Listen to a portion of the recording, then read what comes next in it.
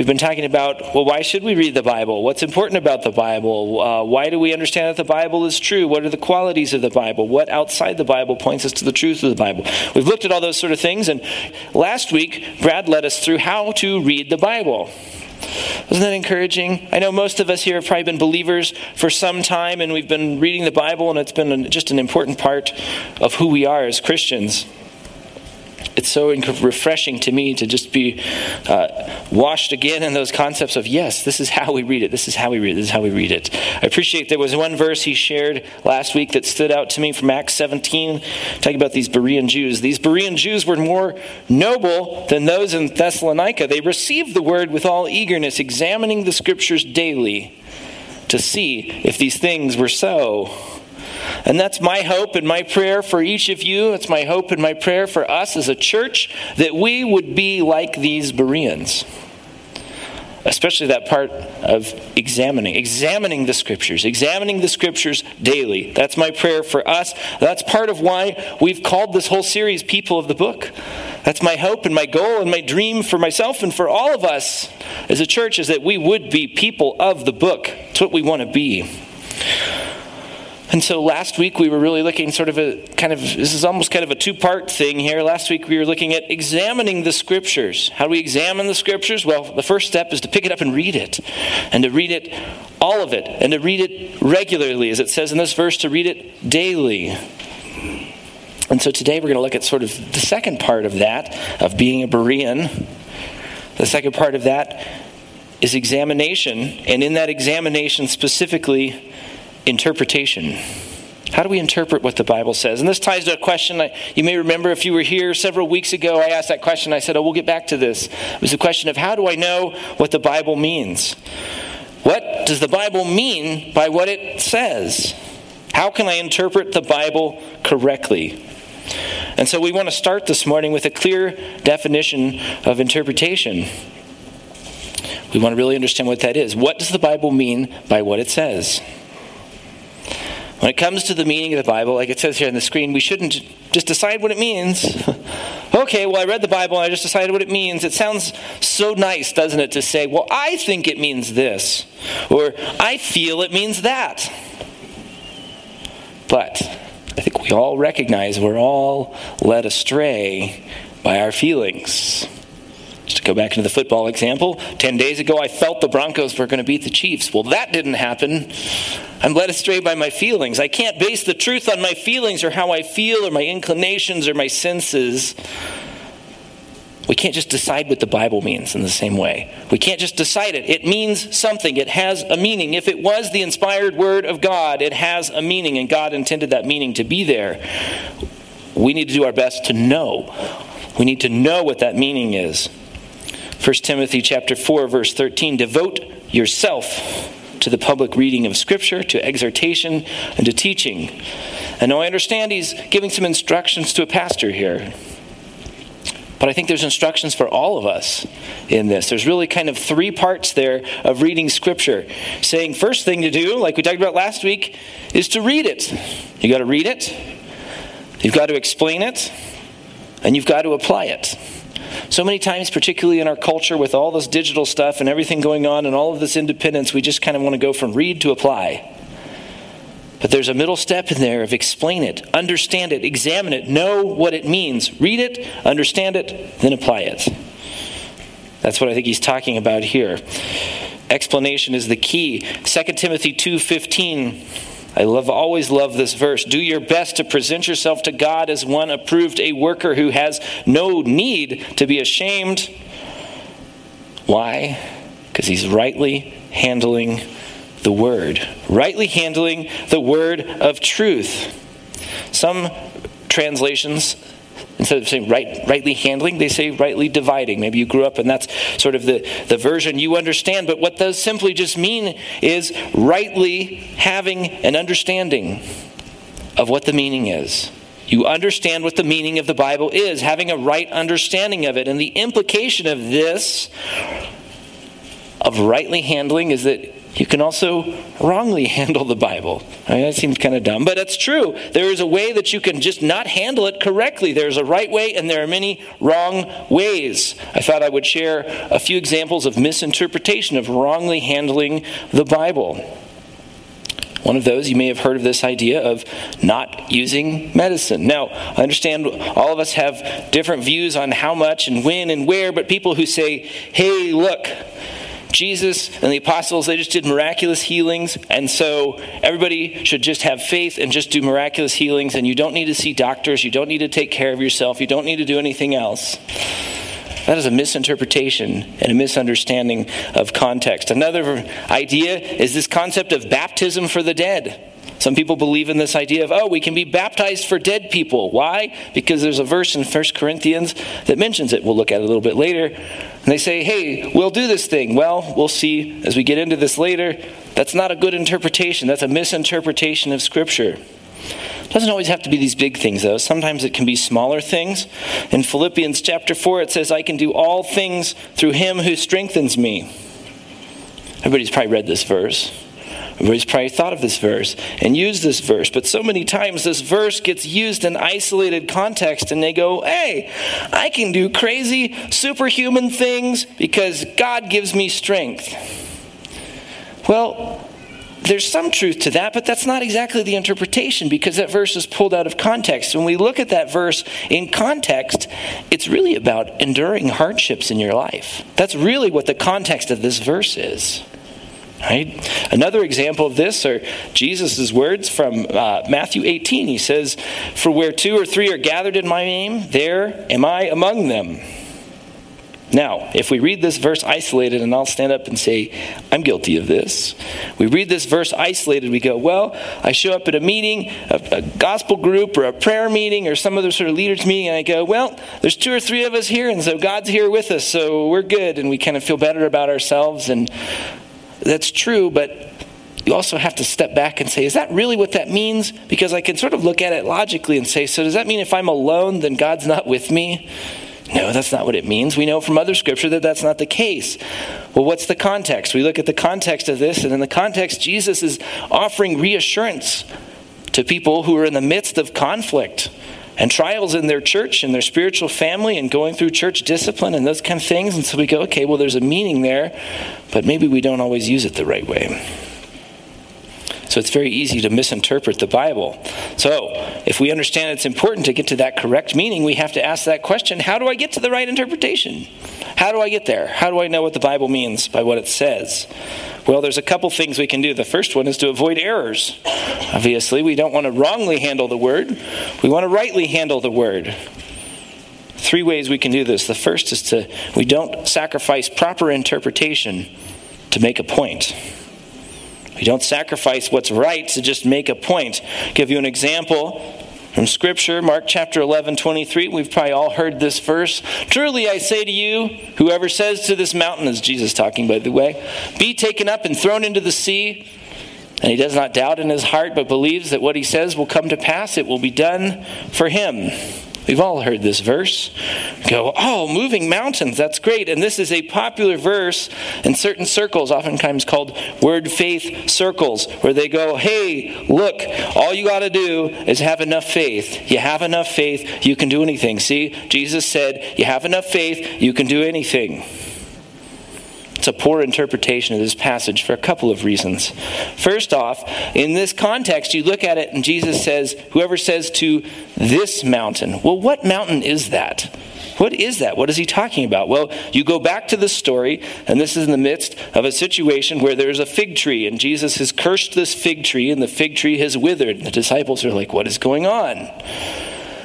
Well, the fig tree is a symbol of the nation of Israel and the Jewish religion and their rejection of the Messiah. And this is, by the way, this fig tree is on the way into Jerusalem, which is located on a mountain. Right? It's on top of a mountain.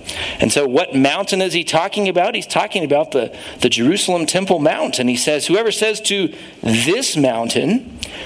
And now he is being figurative, not just saying, this physical mountain. He's saying all of this oppression, all of these religious authorities who are rejecting the Messiah and rejecting the truth that God has created.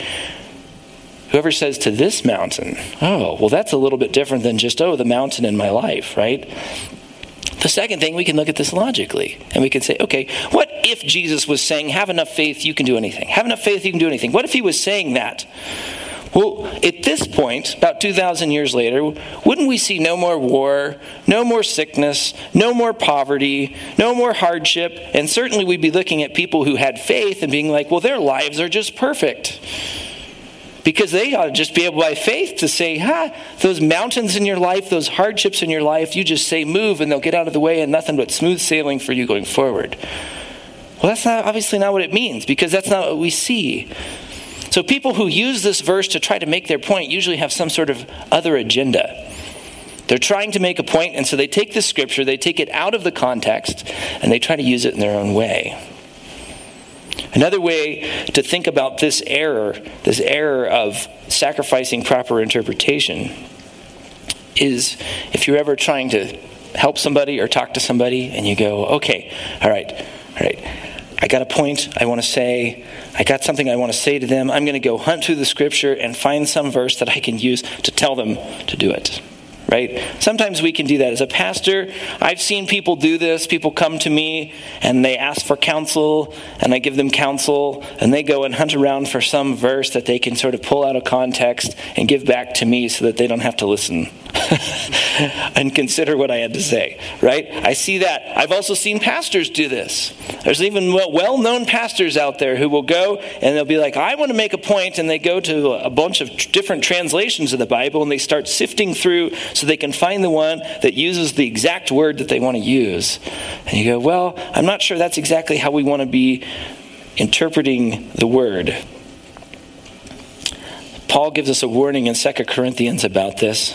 Chapter 2, verse 17. He says, we are not like so many peddlers of God's word, but as men of sincerity, as commissioned by God in the sight of God, we speak in Christ. We don't want to be peddlers of the word. What does he mean? What does he mean by what does it mean to peddle the word?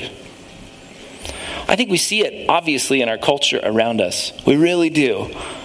I see so many who are out there going, hey, I'm trying to make money. I'm using the Bible. I'm using the Christianity as a way to build up my own wealth and my own influence and power over people. And I think we can see all around us more and more that choice, that path bearing bad fruit for them, bearing bad fruit for our culture. And Paul is telling us, don't use the Bible for your personal gain. Don't use the Bible to try to make your own point, to try to build yourself up.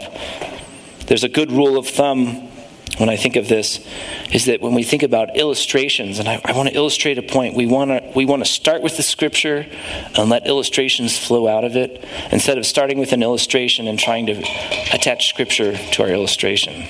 Right? Second way we can avoid errors is to avoid superficial interpretation. Superficial, that just means surface. It's like a surfacey interpretation. One way this can be very common is if you're sitting in a small group discussion and you say, I think this verse means this. Well, that's nice that you think that, right? We have gospel groups that meet throughout the week in homes. It's our way of sharing the truth with each other, and we always seek to avoid saying, what does that mean to you? Because we're not really interested in what it means to you. We're interested in what it means. We want to know what the scripture means. So we replace that with, what does it mean and how can you apply that? That's where we want to land in our groups, because we want to avoid superficial interpretation. An example of this, I encountered a guy once who, he shared this verse with me as we were working through some things, and it's Proverbs 24:27, you see it on the screen there. Prepare your work outside, get everything ready for yourself in the field, and after that, build your house. And this guy used this verse to say, look, I found a job in some faraway city and I need to go there because I have that job. Because see, I got to get stuff ready so I can build my life around this job. And it was like, well, okay. But that was really a disguise for what he was really trying to do, which was, I'm really trying to move away from my problems. And so I went and sort of found this job somewhere else. And now I'm trying to use this superficial interpretation to justify what I want to do. I want this to mean what I want it to mean. I go, I don't really think that's what that verse means. I don't think that's what the meaning is. Third thing we can do to avoid errors is to just not spiritualize Scripture. Now, you might look at that and say, now wait a second, isn't Scripture spiritual? And I go, yeah, it is spiritual, but let me explain what I mean. So if I stand up here on a Sunday and I go, okay, Jesus died on the cross, he was buried in the grave, he rose on the third day. And when he rose on the third day, there was an angel. The angel showed up and rolled away the stone. And in the same way that the angel rolled away the stone, so also God can roll away big stones in your life of greed and doubt and anger and sorrow and bitterness. I go, well, that's a nice idea, but that stone that we're talking about with the angel has nothing to do with those other things, right? I'm just trying to take something and spiritualize it. I go, that's not a really good use of the Scripture because that's not getting us to the meaning. We could do this with almost anything. We really can. So let's not do it with Scripture. You could do it with anything. There's this example. There's a famous Bible teacher who's used this before. And he goes, let's take the Little Bo Peep poem, right? Everybody knows this one. Little Bo Peep has lost their sheep. Can't tell where to find them. Leave them alone and they'll come home, bringing their tails behind them. You could see, I won't go into it, but you could see how we could go, oh, okay, well, there's a bunch of lost people in the world. And at some point we leave them alone and God's going to lay his work on their life. And they're going to come back to Jesus. And you go, really? We don't need to spiritualize things. We have the Word of God. It has power. It has meaning. It has depth. We don't need to make things spiritualized that aren't. It's silly. And we don't want to do that with the Bible. So to be sure that we're avoiding errors, we also want to select good sources of interpretation. It kind of seems like a no-brainer, but there's a couple criteria for that. The first one is we need to understand the barriers that stand between us and good interpretation. So we'll go through those. There's 4 barriers today. The first one is language. We got to remember the Bible, it was not written in 21st century English. It wasn't, right? It was written in Hebrew, and Greek, and Aramaic. Is there anybody here who is fluent in any of those languages? Nobody? Yeah, me neither, right? None of us are. Very few people are fluent in those things. So we look at a verse like this, Acts 10:46, for they were hearing them speaking in tongues and extolling God. And we go, okay, there's a verse, and it's in English. All right. Well, in English and in our American culture, we look at that and we go, oh, well, speaking in tongues. Well, I know there's kind of that thing where people kind of mutter on and say things, and it's sort of this angelic, heavenly language. And okay, so that's what must have been happening here. Well, when you go back to the Greek, and the Greek word for tongues is glosse, which means languages. So really, it might have been better for whoever translated these to say they were hearing them speaking in other languages and extolling God. This is a barrier. We can see how this is, and probably most of you, hopefully all of you, since none of you are fluent in Hebrew or Greek or Aramaic, are going, I'm no scholar. How do I overcome this barrier? How do I do that? This is a language barrier, and I have to in some ways trust. And I go, that's true, but there's a few things we can do here. One of those is we can look at multiple translations and see how things are translated differently. I picture the Bible app. If you don't have the Bible app, it is so handy. You can also use web-based things like Bible Gateway, where you can just click from translation to translation and you're right there in that passage. That's really helpful. Something I use is that thing in the middle, the Keyword Study Bible. It's an actual physical Bible. I know you can't just always use your phone, but sometimes you got to read something. But I love it because it takes keywords, and at the back it gives definitions of those. And on some of those keywords, it has an extended definition, and it points you to other passages where the same words occur. And it helps illuminate the text in a lot of ways. And these are available in all different translations. You can get one. I keep one on my desk. It's very useful. And then if you really want to get into it, you can get something like Vine's Complete Expository Dictionary that has everything. And you can just go and try to dig into that. And I go, hey, that's great. That is available to you. A second barrier, besides language, is the culture. The cultural barrier. Now, is the Bible timeless? Yeah, the Bible is timeless. It still applies to us today. It applies through all times and all people in all places and all times. But we also have to remember it was also written in specific places and specific times and in specific cultures. And so we need to understand the context in which it was written An example of that is John 1:1. Some of you I know have been memorizing this with the new memory madness. In the beginning was the Word, and the Word was with God, and the Word was God. And so we take that verse, and you take the word word, and you go, okay, what does that mean to us? Well, we read the word word, and we probably think of a book, something written like that. And I go, okay, well, there's meaning in that. But when John wrote this, he was writing to Greeks and Jews. And so when he used that word, and he used the Greek word for word, and the Greeks read that, or they heard that, what did they think of? They said, oh, the word is an energy. It is a power. It is cosmic.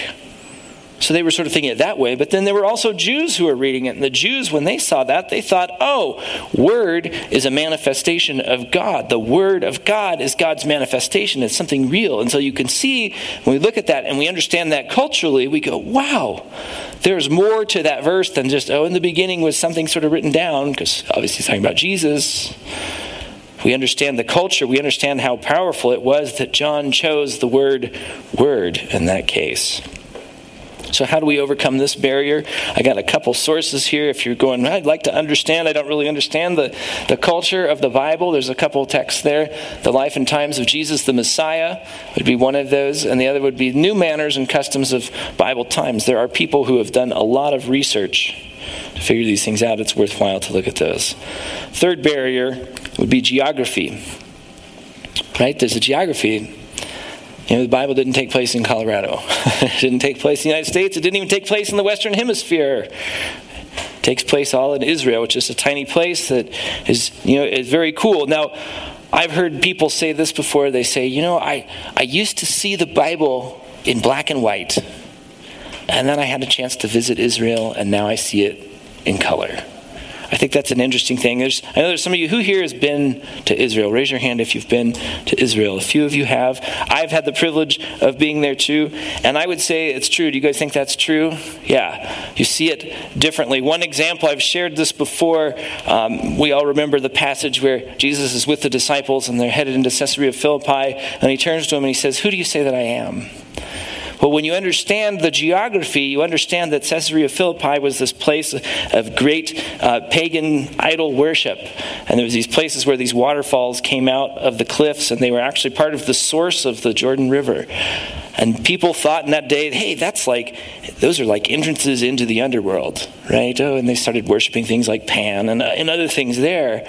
And so here's Jesus, and he's walking with these disciples up to this huge thing, and he goes, "So who do the people say that I am?" And you can begin to understand in this context. And so you have that picture in your mind when you understand the geography. Now, this is a hard barrier to overcome, right? Because we don't just walk around Israel. It's not something to do, right? So how do we overcome it? Well, I don't know. What do you guys think? Should we take a trip to Israel? Anyone want to do that? If you guys want to do that, I think we should do it. It would be really cool for us to go do that, and we could figure out how to make it affordable. Here's a picture of Israel, right? Israel's not very big, and those of you who don't know, you could look like, here's Israel. This is it. And here's the Dead Sea, and here's the Sea of Galilee, and Jerusalem's kind of in here, and Jesus kind of walked around here, and it's not very far. It's like less than 100 miles this way, and it's only like about 15 to 20 miles that way. It's not a very big place. We could go there sometime. But if we can't go there, or in the meantime, we have these great tools called Google Earth and maps, and you can go look at these things. You can look at these places. There's all kinds of Bible maps available that you can start to understand what was the geography and what was going on, and let that not be a barrier as you learn to interpret the Bible. Another barrier, fourth barrier, would be history.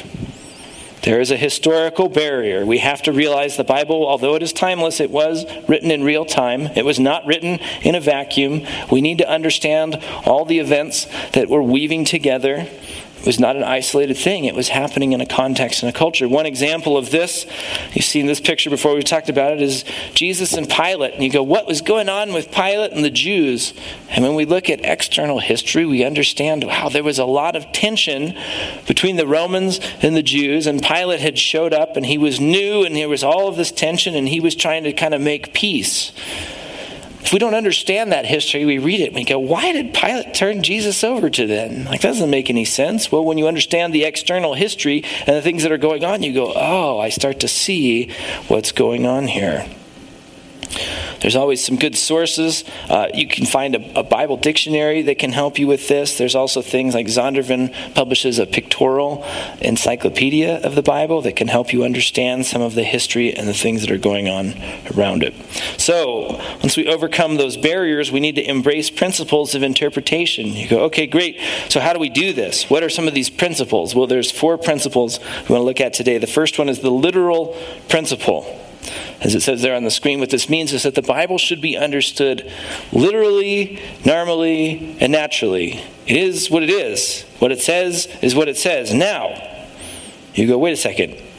Aren't there symbols and figures of speech? You were just talking about one a minute ago. And I go, yes, there are symbols and there are figures of speech, but they convey literal truth. They convey literal truth, right? And we understand that. An example, Jesus says, I am the door. Well, that doesn't mean we should walk up to Jesus and be looking for a doorknob. We go, okay, we understand, but he's conveying a literal truth, which is he's saying, I am the way. A relationship with me is the way to be right with God. It is the door. It is the doorway that we have to walk through. So we understand that. We're reading it in a very rational way there. Some people have, throughout history, have looked at the Bible and said, I think there's got to be some secret meaning. There's got to be some hidden meaning. And they come up with these things and they start searching things out and they come up with these codes, right? And I just go, I'm sorry, there's no Da Vinci Code. There's no Da Vinci Code for the Bible. That's just pure fiction. And I think we can even say that logically. We look in 2 Peter 3, it says, God wants everyone to come to repentance. And so if God wants everyone to come to repentance, why would he put things and make things secret in the Bible? It doesn't even make any sense. So we can say, all right, we're going to look at it literally. The Bible should be understood literally, normally, and naturally. There's also a historical principle. We need to say, okay, what did the Bible mean to its audiences? It was written to an audience. What did it mean to them? What did it mean? And so when we read a passage, it's helpful for us to ask questions and say, okay, I'm reading this passage. Is the person who was hearing this or reading this the first time, did they know Jesus or did they not know Jesus? Were they free or were they in captivity? Were they Jewish or were they Gentiles or were they Greeks or who were these people? And so on and so forth. There's a maxim that has really helped me, and it's this. It's that Scripture cannot mean what it has never meant. We really run into that, don't we? In our culture today, there's so many people who seem to just say, I want to take what the truth is, I want to take the Bible is, and I want to interpret it according to what I see going on in our culture. It happens all the time.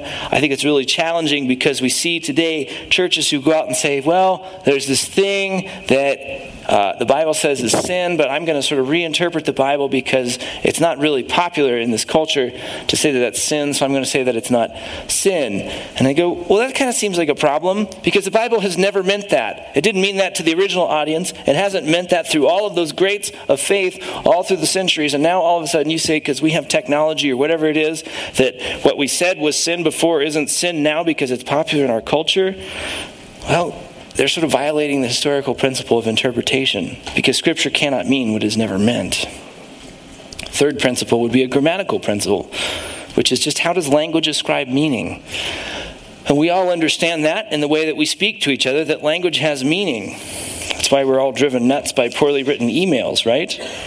Now, who here is strong in grammar? Raise your hand if you're like, yeah, I'm really strong in grammar. There's a couple of you. That's really good. How many of you are not strong in grammar?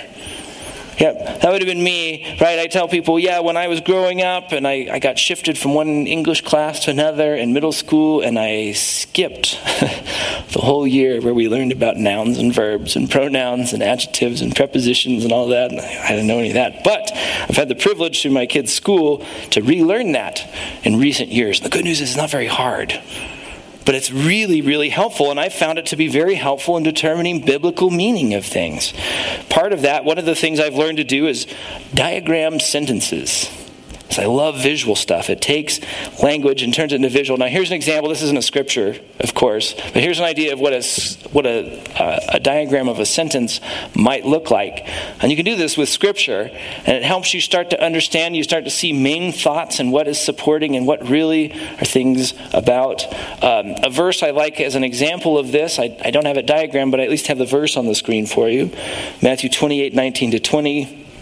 We know this is probably the most important thing Jesus said, because he told us what to do. He said, "Go therefore and make disciples of all nations, baptizing them in the name of the Father and of the Son and of the Holy Spirit, teaching them to observe all that I have commanded you." And so we look at this verse and we go, okay, there's a lot of words there and there's a lot of grammar there. Well, how do we break it down? How do we really figure out what this is? Well, the first thing we can do with the sentence is say, okay, who or what is this sentence about? Well, if we don't know language, we're going, Father or Holy Spirit or disciples, I don't know. Well, if you understand language, you understand this is a command, and a command is an imperative, and the subject of an imperative sentence is you. It's you. So Jesus is saying, hey, you. And he's telling you to do something. He's giving me a command to do what? Well, then we look at the verb. What is the verb? Well, is it go? Is it baptizing, teaching? Well, when you understand grammar, you understand the verb is make disciples. That's it. That's what we're supposed to do. You make disciples. Going, baptizing, teaching, those are things that hang off of that. That is part of that process, but the thing to do is to make disciples. See how grammar can help you understand Scripture? You can do this throughout Scripture. A suggestion I can make, I have a book, I've read it, it's very interesting. It's called Diagramming the Scriptures. And it helps walk you through learning how I can learn to diagram sentences in Scripture so I can understand them better. I found that to be very helpful to me. Fourth principle today is the synthesis principle, which just really means that the Bible is a complete whole document. It all synthesizes together into one. In the Reformation, they have a term called analogia scriptura, which means the Scripture comes together. It all comes together. We talked about that a few weeks ago, how it's amazing how it all fits. It all agrees. Even though it was written by 40 authors over the course of centuries, it all comes together. It's amazing. That's not true in other religions. It is true of the Bible. So for an example of this, let's look back to that baptism of the dead, of how we could apply the synthesis principle to a hard passage like this. Here's the verse. What do people mean by being baptized in behalf of the dead? If the dead are not raised at all, why are people baptized on their behalf? We've all probably heard this verse one way or another. And so to apply the synthesis principle, we'd start and say, okay, are there other passages in the Bible that refer to the practice of baptizing the dead? And the answer is no. There's not. We could say, okay, well, did Jesus ever talk about anything that even remotely resembled baptizing the dead? No, he did not. What about in this passage? Is this verse, I just have this, of course, out of context, but if we look at the whole context, is there a context of baptism for the dead and some instructions or things? Nope, there's not. So we know this is not some kind of instruction. This is some kind of illustration that Paul is giving. So we shouldn't say, oh, okay, I'm going to take this and start applying this and start figuring out how to baptize people for the dead. Right? We're not going to do that. I appreciate J.I. Packer, author of Knowing God and a number of other books. He put it this way as far as the Bible synthesis. I love this quote. It says, the Bible appears like a symphony orchestra with the Holy Ghost as its Toscanini. Those of you who don't know classical music, he's a famous composer, right? Each instrument has been brought willingly, spontaneously, creatively to play his notes just as the great conductor desired, though none of them could ever hear the music as a whole. The point of each part only becomes fully clear when seen in relation to all the rest. Isn't that amazing? That's what the Bible is. And you go, okay, that's really cool. How do I apply this? A maxim that helps me with this is this. When we come to passages like baptism for the dead or others, and we go, this is unclear. We want to interpret unclear Scripture in light of clear Scripture. Something that's been very helpful to me in trying to tackle difficult passages in the Bible. We can rely on the completeness of the Bible to understand its meaning. So if we understand the actual meaning of the Bible is important, right? We don't just say, I just want to think it is, or I just sort of feel it is, like what is what I feel it is. We want to know that there is an actual meaning to the Bible. And we recognize that there's these principles of proper interpretation and there's errors to avoid and pitfalls. Then we go, what's next? Okay, great. So I interpret the scripture, right? What's next? Well, the next thing is also very important, is to put it into practice. We can't just say, yeah, that's what it means, and then go do something else. The point of the Bible is to give us instructions that we're to put into practice. James 1:22, be doers of the word and not hearers only. When you understand the meaning of a verse, when you understand the meaning of a passage, don't stop there. Put it into practice. Put it into practice. How do we do that? A couple ways. One, say on the screen, look at your life. Identify your situation. And say, I see the passage. I'm going to make new choices in line with the truth of the scripture. How we put it into practice is very simple, but when you understand the meaning, you can start to do that. And if you go, okay, how do I do that? Well, the first thing you do is ask God. God will help you. God will help you put it together. And then also just be honest and recognize, man, there may be some things in my life, some hurts, some wounds, some other things going on, some false beliefs that may be keeping me from that. And ask God for help, ask others for help. Second thing we can do to put it into practice is to share what we're learning with others. I appreciate in Deuteronomy 11, it talks about, hey, you have the scripture, share it with your family. Share it with your immediate family. When you lie down, when you get up, when you're coming in and when you're going out. We try to put that into practice in our family, and I hope wherever you're at, whatever your family situation is, whatever your living situation is, you're putting that into practice. And even if you're single and you're living alone, you have opportunity to share what you're learning, and maybe it comes to that next level, which is the spiritual family. In your spiritual family, share what you're learning with others. And really, that's one of the main functions of having our gospel groups. It is a chance for us, and we can do that here on Sunday morning, but it's a chance for us to sit together and share what God is teaching us.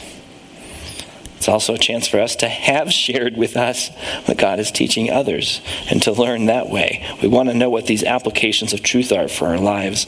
And then, of course, the lost. Share what you're learning with others. I appreciate in Romans 10 it says, how will they hear if someone isn't sent? If someone doesn't speak up, how will they hear?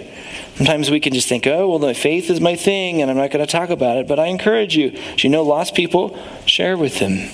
Share with them. I know John McIntosh is not here today. He's like the perfect example of somebody who just sits down with any person and says, here's what I'm learning in the Bible. It's so encouraging. It's a challenge to me. So that's what we can do. We can share what we're learning with others. So as we close today, I'll wrap this up here. You might be asking, okay, you say I should interpret it and apply it. How do I know?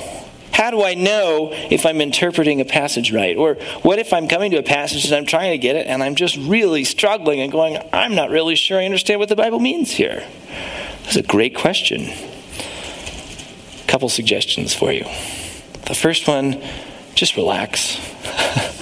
Just relax. Just be at peace. And then just trust God and say, God, I just trust, I don't understand it now. I don't understand how this works. Maybe I don't know what the meaning is. I just set that before you and trust that you're going to teach me somehow, some way through what's going on. And then I also would encourage you, ask somebody. Don't be afraid to ask somebody. Ask your gospel group leader. Ask Brad or I. Ask somebody who you think might have some kind of answer and say, oh, well, what do you think? I'm really struggling with this passage. Can you help me with it? I love when people come to me and ask me that. I go, this is great. You are wrestling with the scripture. I'm always so encouraged by that. Finally, the last thing to share here is to not forget the first part of this verse that we shared at the beginning, 2 Timothy 2:15, do your best to present yourself to God as one approved, rightly handling the word of truth. How does that sentence start? Do your best. It doesn't say be perfect. It doesn't say get it right. It doesn't say you got to have complete understanding to rightly handle the word. It says do your best. I hope you can see that. God has grace. God has grace for us as we wrestle with this scripture. It's one of the beauties of scripture, isn't it? We can read it for our entire lives for years and years and decades and study it and still not exhaust it and still not be experts at it. God has grace for us right where we're at as we deal with interpreting the Bible. Amen? All right, I'll pray and we'll be done today. Yeah, Heavenly Father, thank you. Thank you for your word. God, I thank you that you gave us clear instructions that we can understand literally and naturally. God, I thank you that there is a complexity to them, but there is a simplicity to them. And that when we understand the barriers and we understand the principles, we can come to a pretty good place of knowing what the Bible means and then put it into practice. I thank you that you haven't left us here in confusion, that you have been clear. You've provided us with this book that is timeless and priceless. Lord, as we tackle the word this week in our own lives, as we talked about last week, pick it up and read it. And however we're going into that, help us to, in your grace, and not under compulsion, but out of love, help us to pick up the Bible. Help us to read it. Help us to put these principles into practice, to interpret it, to understand what the Bible means. And God, even as we struggle with difficult passages or hard things, help us to just relax and be at peace and know that, hey, I'm doing my best. And God's in control. And God, we trust that you have things to reveal to us as we walk down the journey of faith here in life. God, we love you. We thank you for your word. In Jesus' name we pray. Amen.